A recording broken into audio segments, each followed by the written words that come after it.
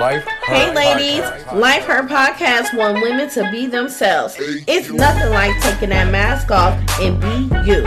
We created this platform for women just like you. We don't judge other women, we uplift them. So listen to the stories of these amazing women that we are featuring this season. You are going to enjoy every moment of it. You may cry, you may laugh, but you will relate some form of fashion to motivate you. Hey ladies. This is Life Her Podcast. I'm your host, Yvette Lloyd, and I have here with me is Lamia Singfield. How are you, Lamia? I'm blessed. How are you? I'm fine. So, how are things going today? You know, today is, for the most part, it's been blessed. Been trying, but it's been blessed. That's good. What we have on this podcast here is basically a lot of women share their testimonies in life, and we uplift and encourage other women also. During these upliftings and encouragement, one of my questions to you is, if someone could look inside your mind, and will you be able to reveal your struggles from your past? Yes. So what I want to know is, can you just also just be transparent with everything that goes on, like in your personal life and everything? Yes. Okay, so what is one of your struggles that you have struggled the most within your past?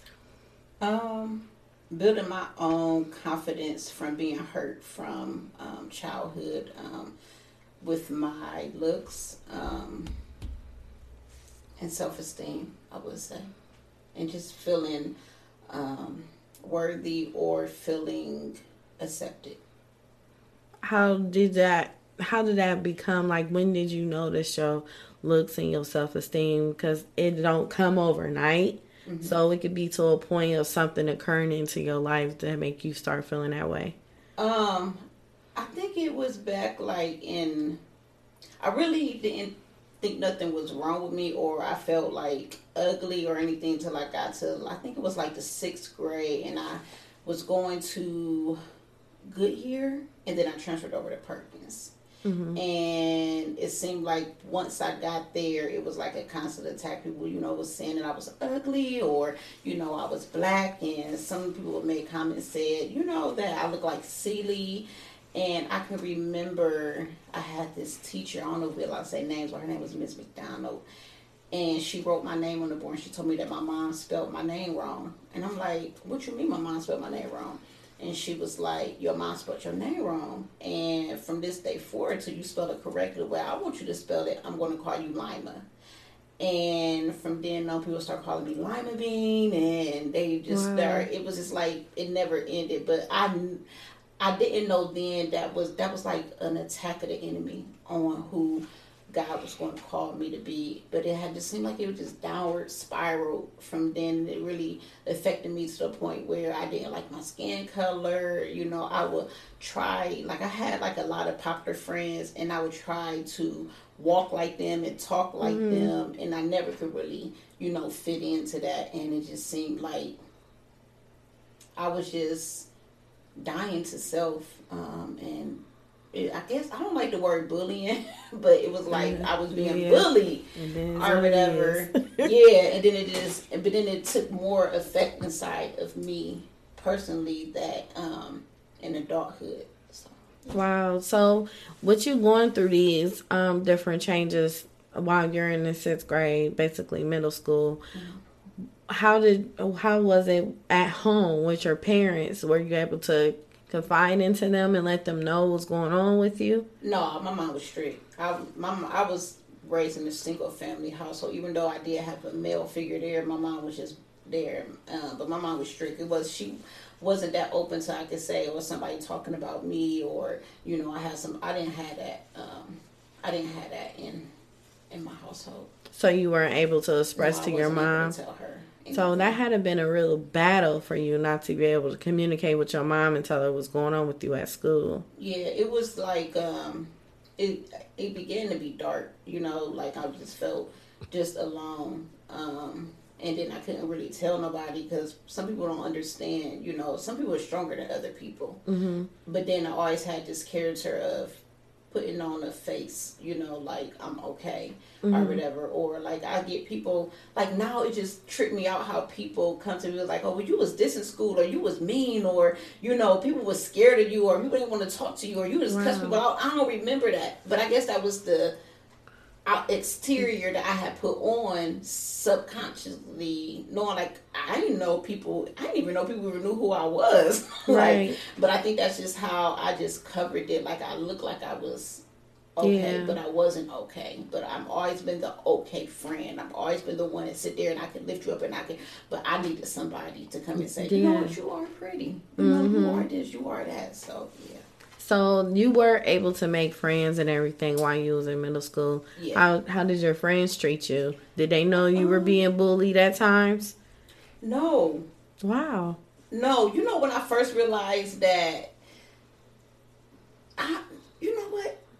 The ironic thing about that is that my friends would bully me too. Like I had this one girl, she was like my best friend, and on the back end, she was doing me the same way. Wow. That everybody else was doing, but it was more in a manipulative way to make me do what she wanted me to do. And I didn't realize that until like a couple of years ago. And I had another friend that just pretty, and we'll go to different places. It's like in adulthood, we'll go different places, and she'll sit there and see people talking about me and just be like, oh, it is what it is, or whatever. And I'm like, and I'll go home like, dang, you really my friend? You go sit here, you ain't have my back, or whatever. Right. But that was still a part of me, of thinking that somebody had to lift me up when other people was tearing me down. But it was a point where I had to start lifting my own self up. What point was that? What grade were you in when you just like, okay, I wasn't in no grade. You wasn't? I wasn't in no grade. This just started happening about 5 years ago. Oh, wow. To be truthfully honest, I have throughout relationship, like I have 4 kids. I have, my kids' fathers or whatever, but I always felt like I never was enough for nobody. I always felt like I had to buy my friendships, buy relationships. And it wasn't until me and my husband got married and him just pouring into me and telling me how beautiful I am and loving me the way that God has created a man to love me, that I started pouring and like receiving it for myself. I had to start looking at myself like, dang, I am pretty. I am this like. But it wasn't, to be truthfully honest, it wasn't until I met Jesus Christ and I allowed God to form me into his image that I began to build myself up and learn who I was. But I do believe that the Lord used my husband to pour into me in a way that nobody else can pour into me. Now, that's something real powerful. Yeah. A lot of people don't really embrace that. And I could honestly say my husband was the one for me, too. Yeah, that started pouring to me, praying and everything. I'm like, ooh. It's just something different when you find somebody that is really, like, their heart is after Christ, or if the Lord gave them assignment, or their heart is in tune to Christ's heart. It's something different because they are able to see you in a different eyesight than anybody else are able to see you. I have truly never have felt this comfortable in myself and in my skin as I am now. And I think the Lord should use my husband to do that. Like, I'm the baddest chick. Like, I know, that's why you better claim it. Like, you can't tell me nothing. That's you can't good. Tell me nothing. But I had to go back to the first point of hurt to be healed. I had to go through that first thing. What was it? That door that opened that make me lose myself or make me feel that I wasn't worthy. And it was that teacher writing my name on the board and telling me that my name was not what my mother had called me, but what she didn't know was that my name was written in the book of life. And you can't tell me what my name is when Jesus has called me. So I'm just like, I just had to get that and be transformed and be remade into his image and be just made brand new. And this has been an experience like no other. It's been hurtful. And I had to heal, but it's just been an eye-opening experience. How was it during high school for you? High school was okay. I had one girl that was just on my neck. Like, I sit in my class. I had this teacher, Coach Brown. Oh. And, I was a water girl, so, I had my way in him. But this one girl, I'm not going to say her name or whatever, but she she would sit behind me and talk about me. And I just sit with my head down. And I don't know why. I don't know why I was so scared to say something to her. I think it was more if I was scared of what I would do to her. And I would just sit there and I just let her sit there and talk about me and dog me out. And then, like my later years, I'm thinking about this stuff, and the Lord just revealing this stuff to me, and I'm like, it wasn't me that she was mad at.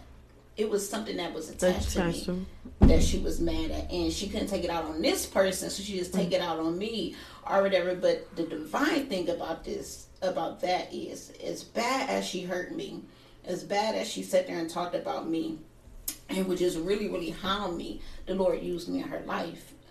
I know this time she was sick, and I seen her in the hospital. Wow. And the Lord said, pray for her. And I'm like, I ain't about to pray for her. I don't even care for her. Yeah. And the Lord was like, pray for her. And I just prayed for her. And the Lord was like, that's why the devil didn't want y'all to be together. That's why all this took place, as he knew at one point in time she needed your prayers. Mm-hmm. And a lot of people don't understand, even though people dislike you, they hurt you in life, they are hurting you in different things of that nature. If you pray for that person, that makes you feel better with yourself within.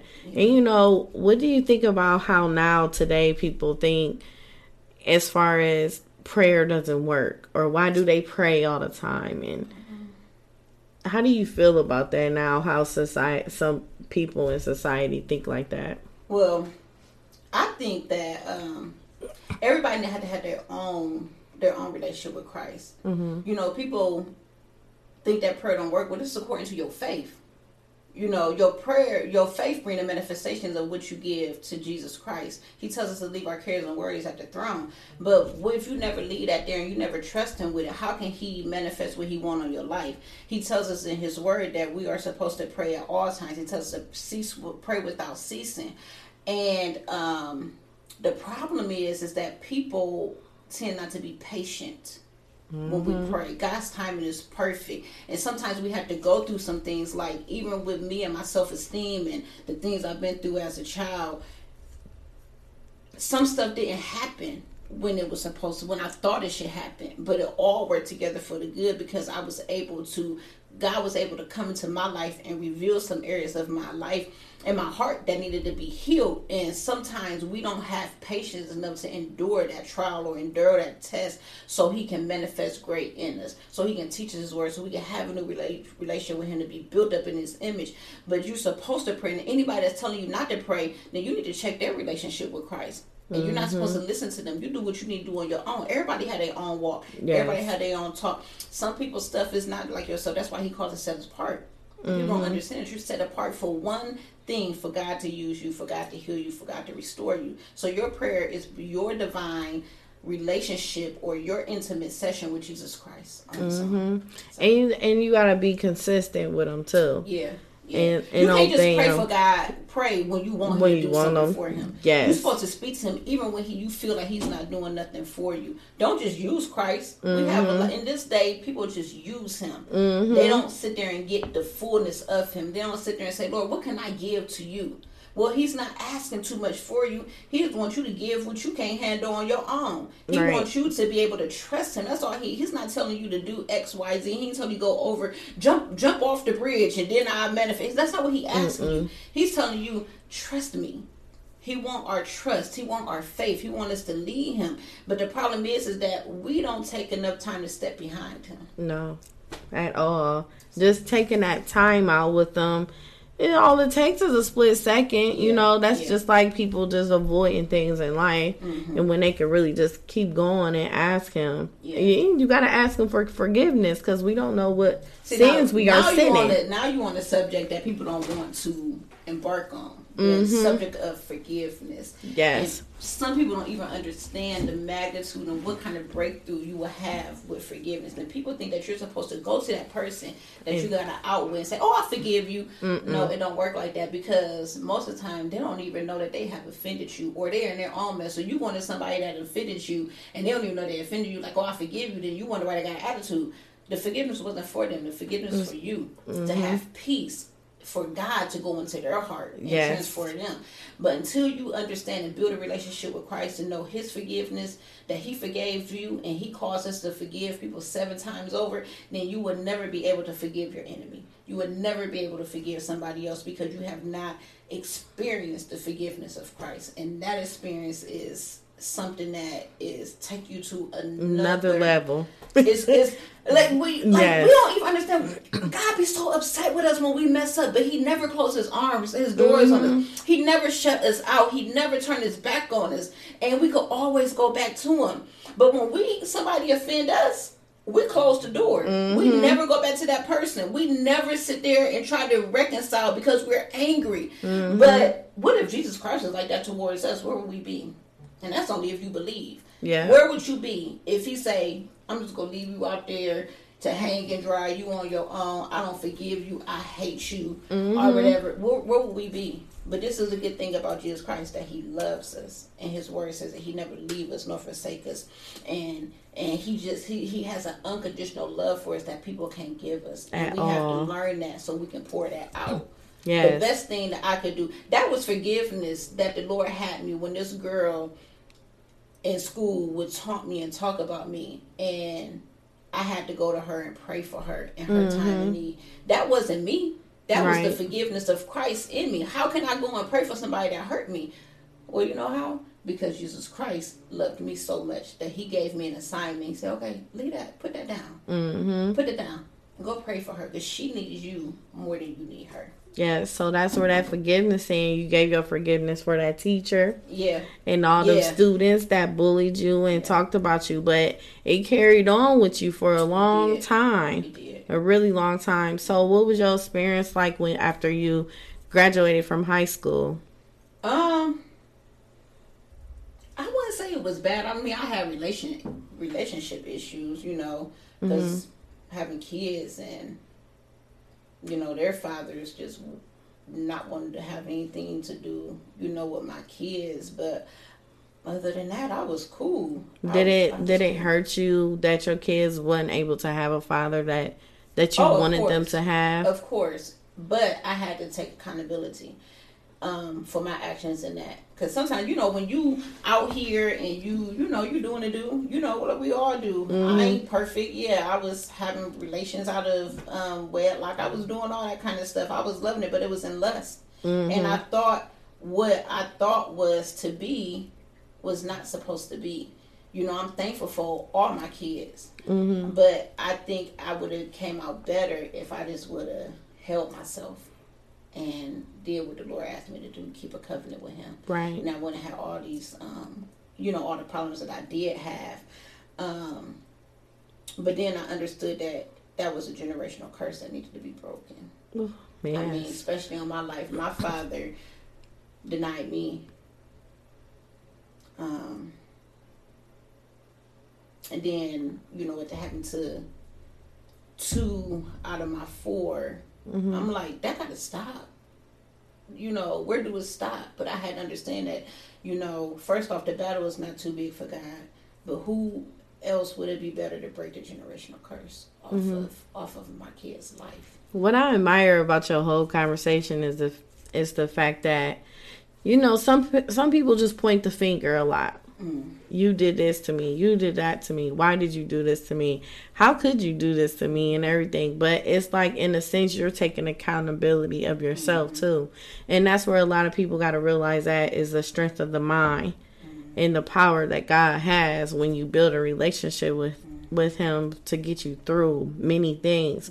And people really don't understand that. So that is like really, really good entity that you have, the fact that you're taking accountability. Like, okay, it's not just the fact that they did this to me, but I have to readjust my energy. I got to readjust my mind. You got to readjust so many things for you to get to the point where you are today at peace. Oh yeah.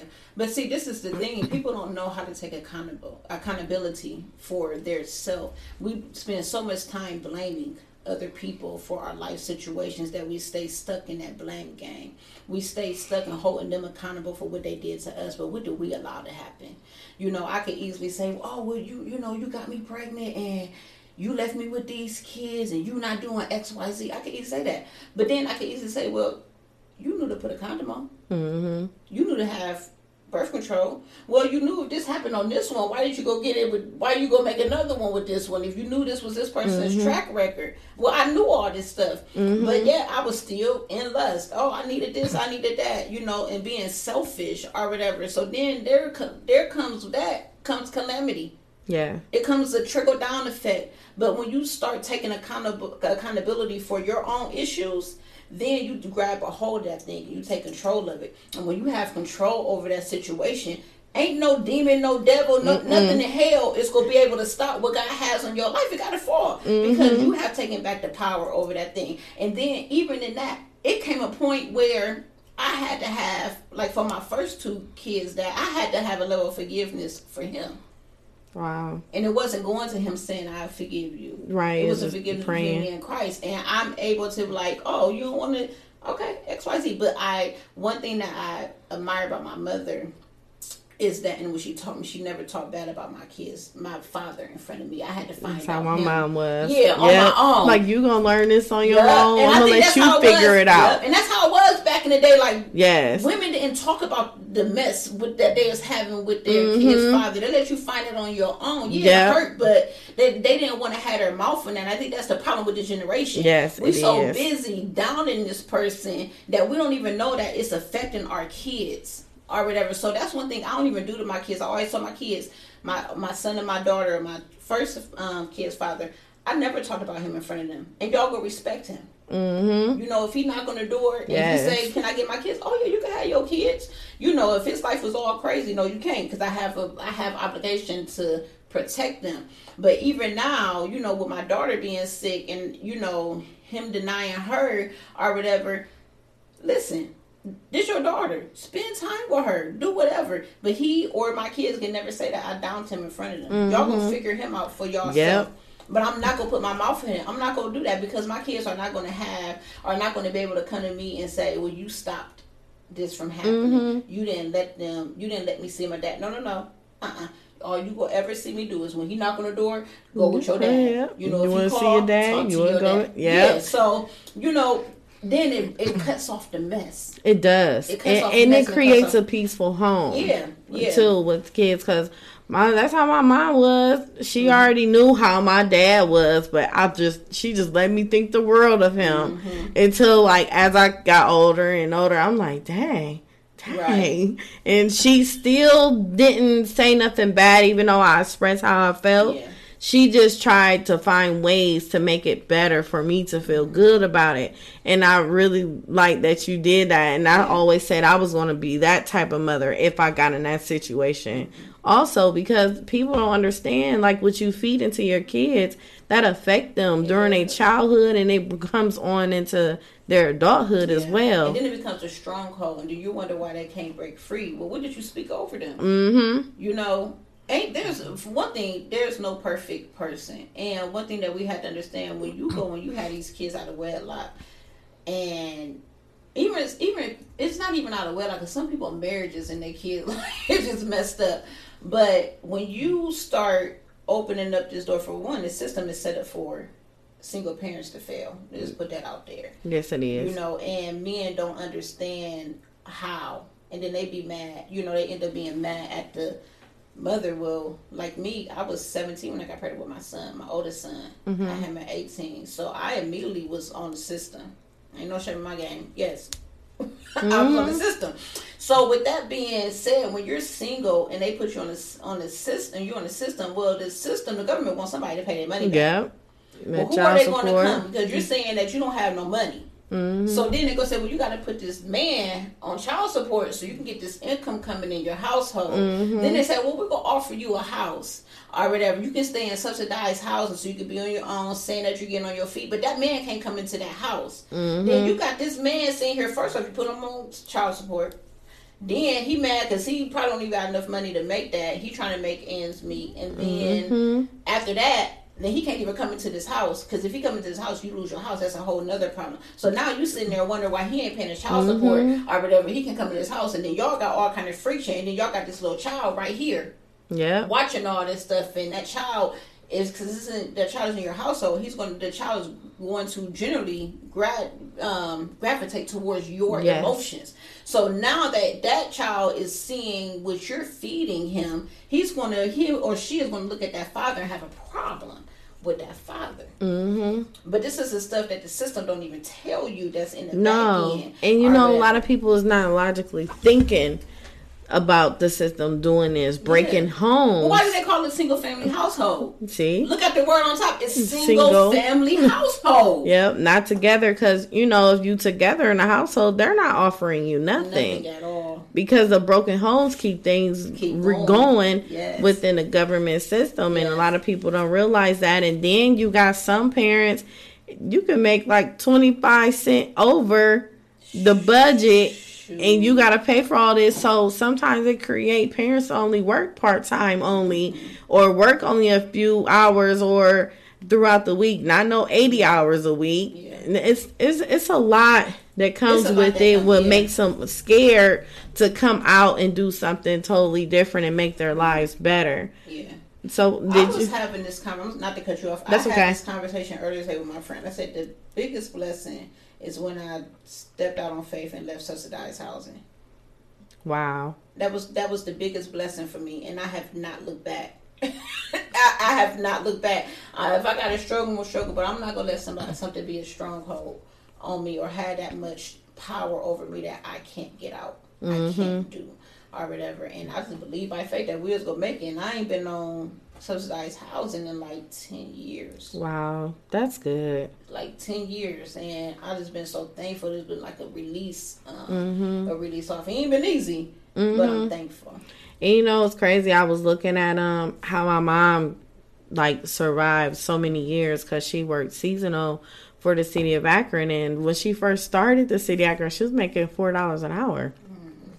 And then my mom ended up doing this class. I don't know if you ever heard of Mustard Seed, where you could go and get a house and they help you. She ended up doing that, and she ended up becoming permanent when I was in the 6th grade, becoming permanent for the city, and she was only making $8.50 then. But she was still able to get a home, because during that whole time, we was living on government housing ourselves. Looking at you, you wouldn't even have seen that. Yeah. I know. I wouldn't have seen that. No. I'm thinking throughout school, I wouldn't have never known that. Girl, listen. I was saying like, golly, and I was sitting there thinking like, dang, my mom's sitting here raising me and my brother, but she trying to make sure we have the things that she want us to have, and she not really making nothing, and we living in the projects and all that, and she hid a lot of things from us because she want us to be our child. Like, if we're 12, she want us to be 12. She didn't want us to be older than we were supposed to. So it really, it was inspiring, and it was so amazing on how you could see a woman that spent on things that we needed instead of what she wanted. Yeah. I know this one time my mom, I never knew that we was on welfare. I knew people around us was on welfare, but I never knew my mom was on welfare. And I remember one day we had walked to the store. We was staying on Hickory, and it was one night we was walking to the store, and I remember she like, you can get all the honey buns, like sweet stuff. That was the first time. I didn't realize this till I think I was in my 20s that we really ain't had nothing to eat. Wow. And she was taking her last to get us through the next. I remember her saying, well, tomorrow we can get something else to eat. But that was her waiting for her food stamps to come in. Yeah. And that was so powerful. And I even do that with my kids. And I'm like, my kids don't be knowing when we be struggling. Yeah. I be like, hey, we can't get this right now, but they never know. Like, they never know. Because you can do it so smooth, but you raise them to be so grateful for whatever they receive. Yeah. And a lot of people don't understand that when you keep your kids out of adult conversations and adult things could go a lot more smoother as far as them on their thought process on trying to get through. We too busy letting our kids be our best friends instead of being kids. We're involving them in our life and our situation, but their mind is not able to handle what we can handle. I'm going to tell you this. If I would have known the stuff that I was going through, I would have to go through in life. You remember back in the day when the grandparents remember when everybody started having kids? And my sister had my oldest nephew at 15. And I remember my grandparents like babies having babies. Yeah. Babies having babies. And that replaced, to me, that was wisdom. And they knew what was coming. Your mind is not able at a young age to grasp what you're about to go into. It's cute. It's cute. Yeah. Baby showers is cute. It's cute getting pregnant. It's cute all the love. It's cuter now. Yeah. It's cuter now than ever. It's cuter now. That's because parents are being too much, and I ain't trying to down nobody. What you do is what you do. But we're being too much of our kids' friends. I tell my kids all the time, I ain't your friend. I want you to be able to come and talk to me. But I'm not going to talk to you on the level that I'm on. And I'm not going to down drop myself to be on your level. We can't, no. We just can't. I can't be your friend. Because now I make you grow up too much. I have too much wisdom. My life is too much for what you are able to embrace. I think it's like, from like a era of like our full generation. I think it was like so many of our parents were so strict on us. And now that they are parents, they trying not to be how their parent was. Yeah. And they like, I ain't gonna be little mom like this. Yeah. When I get older, I'm gonna be like this with my kids. I'm gonna be cool with my kids and stuff. But it's not working. It's not edifying. Because it's creating, when your kids start having kids, it start creating a real bad toxic generation going on there. But that's what we have now. Even in school. No, we had our couple of kids that was off the hook. Definitely. But it was limited. And it wasn't a lot. And you knew when your parent came into that school, all hell was about to kick off. Go down. Like you knew when that parent came in, they was about to get their butt kicked. Right? It wasn't none of that. Everybody knew somebody's parent. Yeah. And when it wasn't all that, I'm cussing you out. I'm calling my mom in. My mom, like the teacher, I'm gonna take your phone. Well, I'm gonna call my mom. It wasn't none of that. Now, one thing I do with my kids is listen, when I go to school, I'm coming up for business. You embarrass me, I'm going to embarrass you. Whether I think that you're right or I think that you're wrong, me and that teacher go stand together as one. Now, if I think they're wrong, I'm going to make you go to the car and I'm going to check them right then and there. But you're never going to be in the front. You're never going to see that because I don't want you to see that division. Because once kids see that y'all not on one accord, they about to come in there and they about to just have way. And that's how it is even in marriages with children. Yeah. Kids know. They know. They just looking for that door to say, oh, okay, well, I know this work, but I'm about to do this, and I'm about to do this, and you ain't going to be able to say this, or you ain't going to be able to say that. So I think it has to come a time in a generation when our generation have to come back and say, you know what, and we messed up. We messed up. Let's go back. We don't have to be as strict as they was.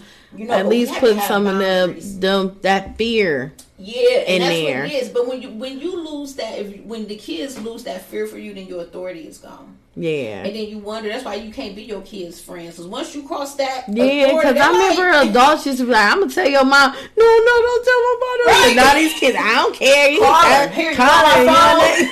Yeah. So it's like a big difference. Yeah. So, like, with your kids, how many kids do you have? I have 4 from me, and I have custody of my nephew, which is my nephew's son. And all together, me and my husband, it's 11. Really? Yeah. It may sound weird I'm about to say this, but that sounds like it's fun though at the same time. Even though it could be challenging, I don't know, I like big families. Maybe I always wanted a big family. Yeah. I did like that. I wanted a husband that had kids. I just wanted to have a big family. Now it can be trying, but I'm just so thankful because our kids is not like off the hook. Like we got a couple of that might be a little bit in the streets or whatever, but if all of I tell people not, because I do hair and I do hair at home, and my clients be like, well, how many kids you got? And I'm like, well, there's 7 right here. And they be like, where? Like you don't even know it's a kid in our house is so silent or whatever, because don't know if you could walk in there and you won't never even know that they're there. So I could say we got some good we got some good kids. It could be worse. It could be worse. And that's where that prayer comes in. That y'all keep y'all's house anointed. Yeah. Your kids prayed up. Yep. But it's nothing but God. Now I ain't gonna say it's been easy. It hasn't been easy because like my husband has kids, I have kids, and we're trying to come in together in one household. So that part hasn't been easy bringing everybody together as one, because you have outside, outside stuff. But for the most part, all our kids is respectful. They had their little bumps in the road, but they know. They know, and they're very appreciative. And I mean, I can't say nothing bad about them. That's good. But our house is different. Our house is like different. Like, my daughter has a brain injury from an asthma attack, so we got that set apart. That thing right there, and then it's just I can't even explain. It's so. So, do the other kids help you with her, or help the Yeah. To create them? Sometimes when kids see their sibling going through something, they try to step in, and try to take a load off of you and your husband for taking care of her. Ironically, our youngest daughter, the one that my daughter that me and my husband got together, she thinks that she's my daughter's mother. What? Like, she thinks like. How old is she? She will be 8 next week. Oh, and Lord. She's like 8 going on 58. But it's unique because before my daughter had her brain injury, my daughter took care of her.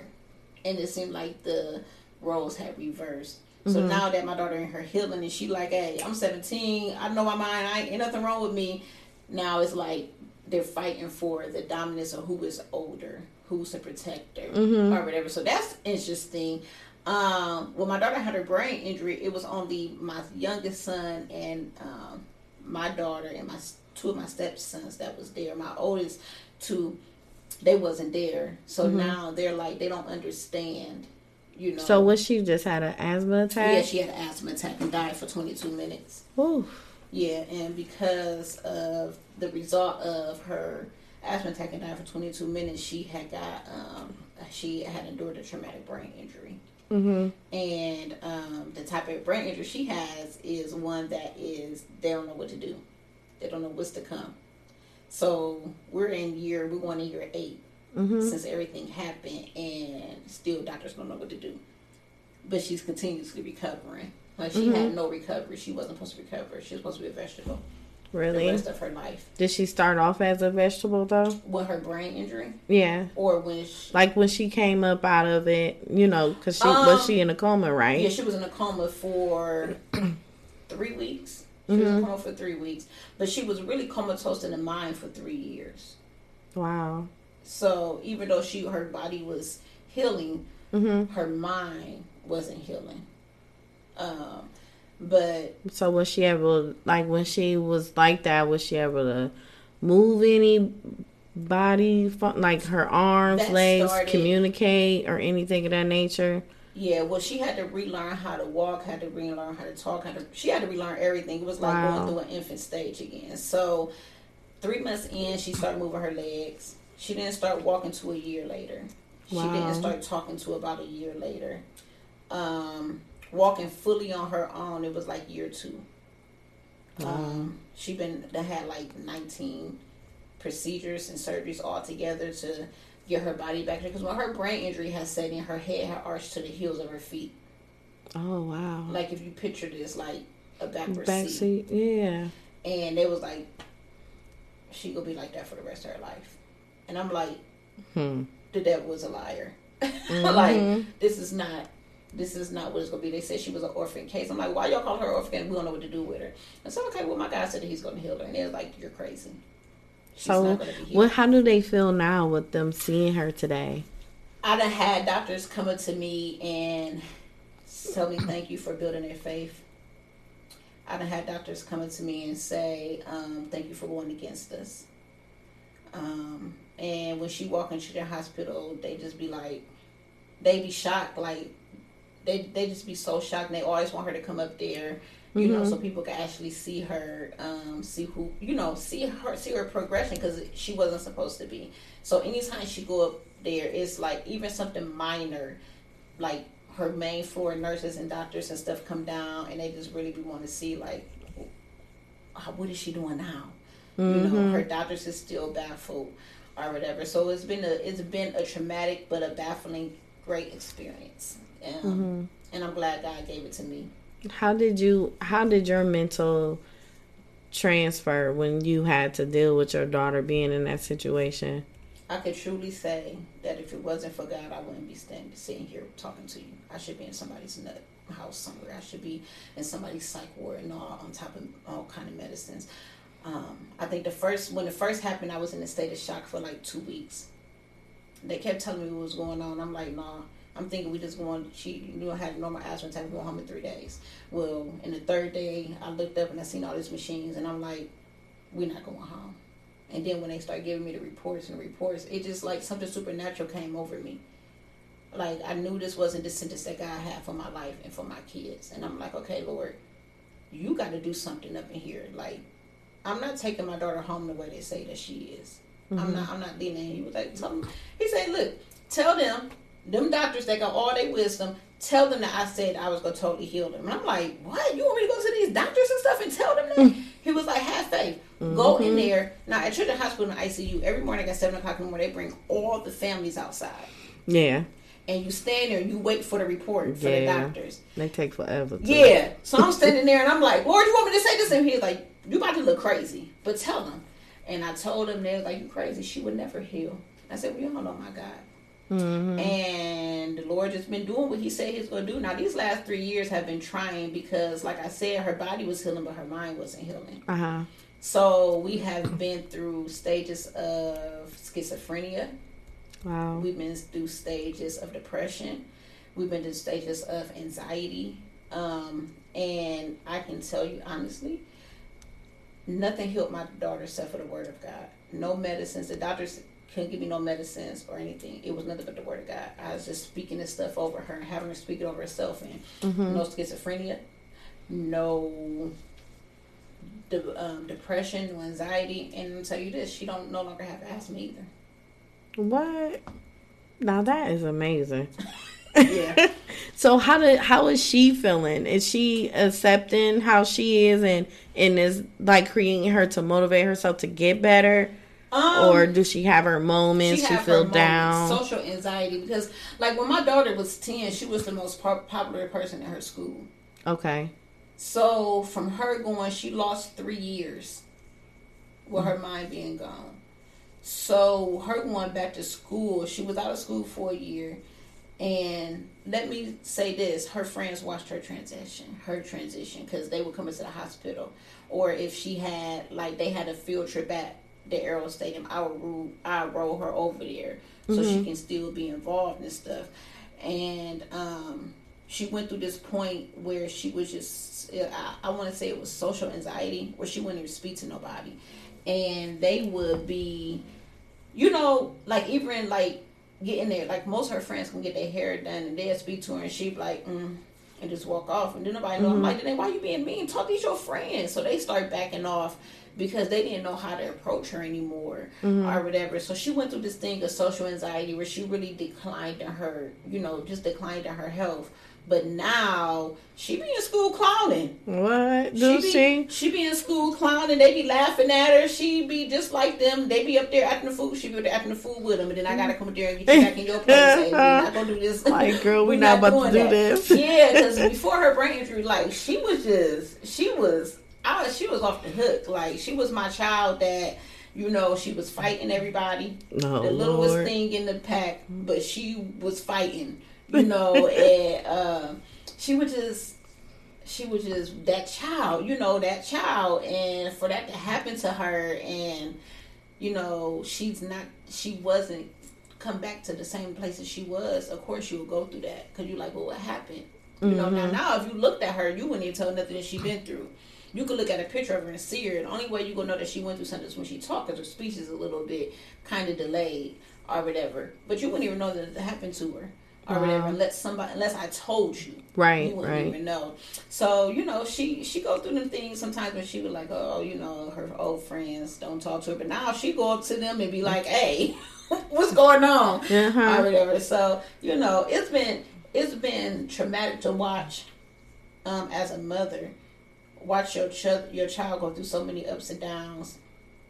Because after like year 3, year 4 of her brain, after her brain injury, she was cool.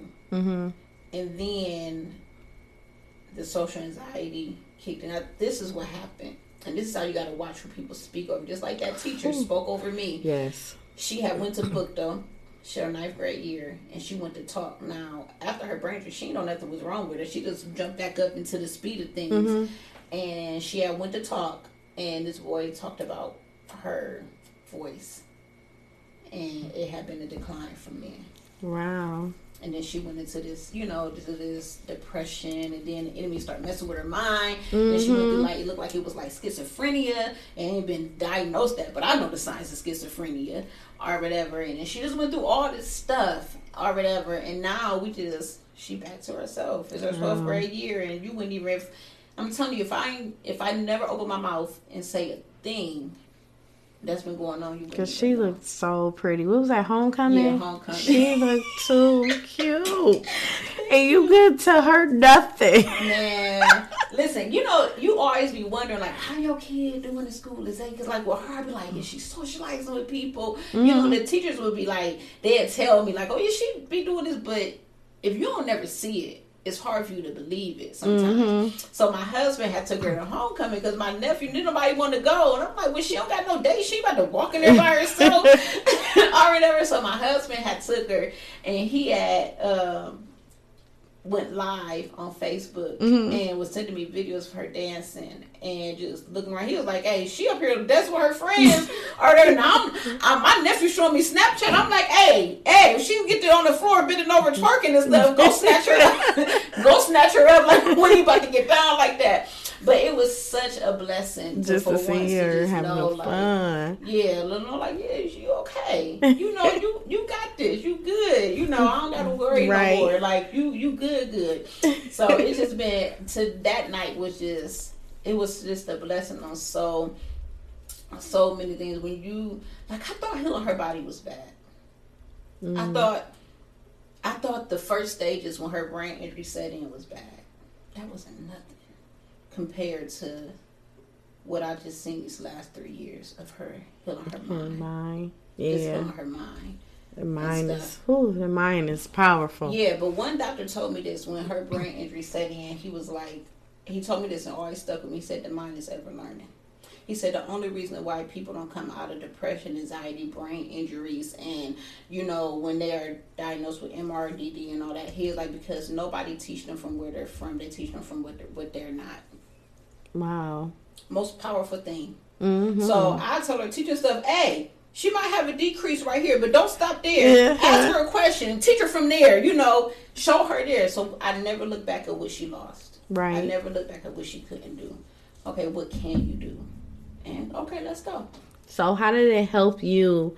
Because after you dealing with something like that personally, and then you still have your everyday life that you have to do too. So how did it create you to have many changes with your own mental, yourself? Oh. And you have to put things aside.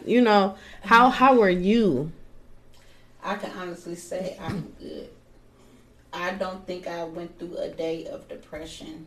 Mm-hmm. I didn't go through a day of, just feeling bad. Guilt did try to set in, but I can't be guilty of something I ain't had no control over. Mm-hmm. But I'm gonna be truthfully honest. It's nothing but Jesus.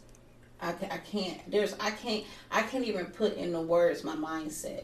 Mm-hmm. I can't, because it's not me. It's it's an outer body experience. It's something that it can't be described.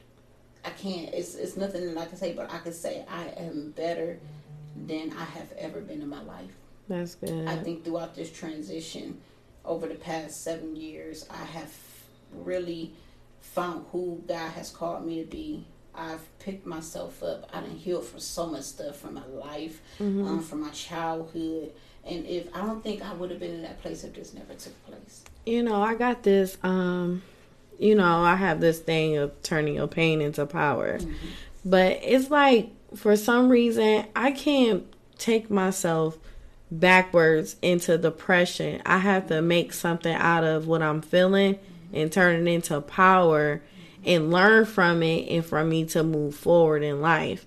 It's different. People really need to take time out for themselves to build their mindset up and deal with their, spirituality, and just understand it doesn't matter.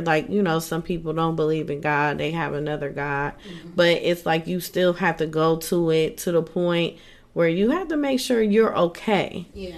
And I see a lot of men and women, they don't make sure that they are okay. They don't get that healing aspect of it and release all the things that they keep going through, because it don't stop. Right. You know, I made a stat the other day on Facebook, and I said, what did I say? I said, you got to get it out. You got to release, because if you don't release, you begin to keep stuff in that don't belong to you, and you begin to not be toxic to other people, but toxic towards yourself. And you start to look it too. Yeah. Because what's on the inside is going to come on the outside. Yes. So you always have to be. See, the one thing that the Lord taught me is that He promises a sound mind. He promises peace. And some things in your life is there to try to rob you of your peace and your joy. And one of the problems is that we don't look forward, but we always look backwards. And you have to release the past to go into the future. If you never release what hurts you, then you're going to be bound by what hurts you. I can sit here and be like, oh, that lady did this. She called me this. Well, people will call you stuff all the days of your life. Ain't gonna be the first, ain't gonna be the last. Or whatever. So is you gonna let them dictate where you're going? Or you gonna let that be such a stronghold on your life that you begin to be stopped? Like you're trapped into what somebody said. No, release that. Let them be them, because they living their life. They doing what they need to do, and you sitting here stuck, and you're mad at everybody else. But you have the power. You have the authority to break them chains off your life. You have the power to govern what you do and what you don't do. You know, we have to protect our ear gates and our eye gates. Well, it's time now. Protect your ear gates and your eye gates. Forget about what they said. Let that go. Get free in the inside. Get cleansed in the inside. Give it to God. That's why He tells us, leave our cares and worries at His throne. Leave it alone and keep on going. But don't allow the darts of the enemy to stop you from being who God has called you to be. We all are blessed. We all got a time in our life. Which one is you going to live? Are you going to live their assignment, or you going to live the assignment for you? And I refuse to go back. I refuse. I'm not. I can't. I can't. No. All you do is creating more problems for yourself. And then you wonder why nobody want to be around you. Oh my God, toxic. Yes. You're angry and you're bitter and you're holding on to what you shouldn't be holding on to. And then you wonder why nobody don't want to be around you. Well, if every minute of your day is just somebody did this or this and that, well, there's not a problem with them. That's a problem even with you. Hurting others. Yes. You know, when you keep hurting people. It's not the fact that you trying to be distant, stay away from people and all this and that. You are. But at the same time, my well-being, my peace, and everything else, it has something to do with me on who I want to be surrounded by. Yeah. But that also goes to people are living for other people and not for them. Yes, and a lot of people's problems come from another person. And it could be a person that they just feel some kind of way about. They don't even know them. But you just don't like them just because how they do this or how they do that. Yeah. But why don't you like you? For you not to be liking that person. Are they doing something that you want to do? You know, is it some, that's something personal. I just had to think, I had to block everybody on Facebook that I felt was doing more than me. Not block them, I unfollowed them. I know what you mean. Because it wasn't them. It was something inside of me. Something that I wanted, that I probably felt that they got before me, or I'm not where I want to be, but they they're in that position. And Lord told me one day, He said, stop, block that, unfollow them. You watching somebody else's stuff and you can't even watch what I have for you. You're looking at somebody else's stuff, but you have yet to receive. And when I'm telling you, I start unfollowing people and I start seeing everything that was for me. And doors has just start opening up. It will. And I'm like, oh, but that's all it was because I'm looking at somebody else's life instead of looking at my life. Like your stuff says, life her. Yeah. It's your life. It's your life. Stop looking at everybody else's Their stuff. time is their time. Yeah, your time is yours for you. Right. And that's where everybody got to focus on you. Yeah. Like, do you stay in your lane? Yeah. And that's the problem. People don't understand. Yes, you have to. Yeah. You have to. Yeah. What is something real encouraging that you could tell other women? The first thing I got to say is, and I don't know, people might not be a believer, but I know who I am, and I believe in Jesus and that's Christ. All that matters. Yeah. So the first thing I would say is, build a relationship with Christ and let him build you in his image. And then let go of the past and walk into the future. And know that you are who God has called you to be. You are beautiful. You are bright. You are a woman of God. There's somebody out there that God has positioned for you, and favor is on your life. And don't let your trials of yesterday stop you from walking in the promises of tomorrow. Mm-hmm. God's mercies is new every day. So, and just believe in yourself. Believe in yourself and allow God to take you to another level in him. Now that's some words right there. Y'all better listen to that and take heed of it. So I would like to let everyone thank you for tuning in to Life Her Podcast, where we help heal women all over the world. Don't forget to follow us on Instagram, Life Her Podcast, as well as Facebook. And we also have a website, lifeherpodcast.com, to listen to other podcast episodes and purchase Life Her merchandise. I am Yvette Lloyd. I am Life Her. Love yourself, ladies. Love y'all.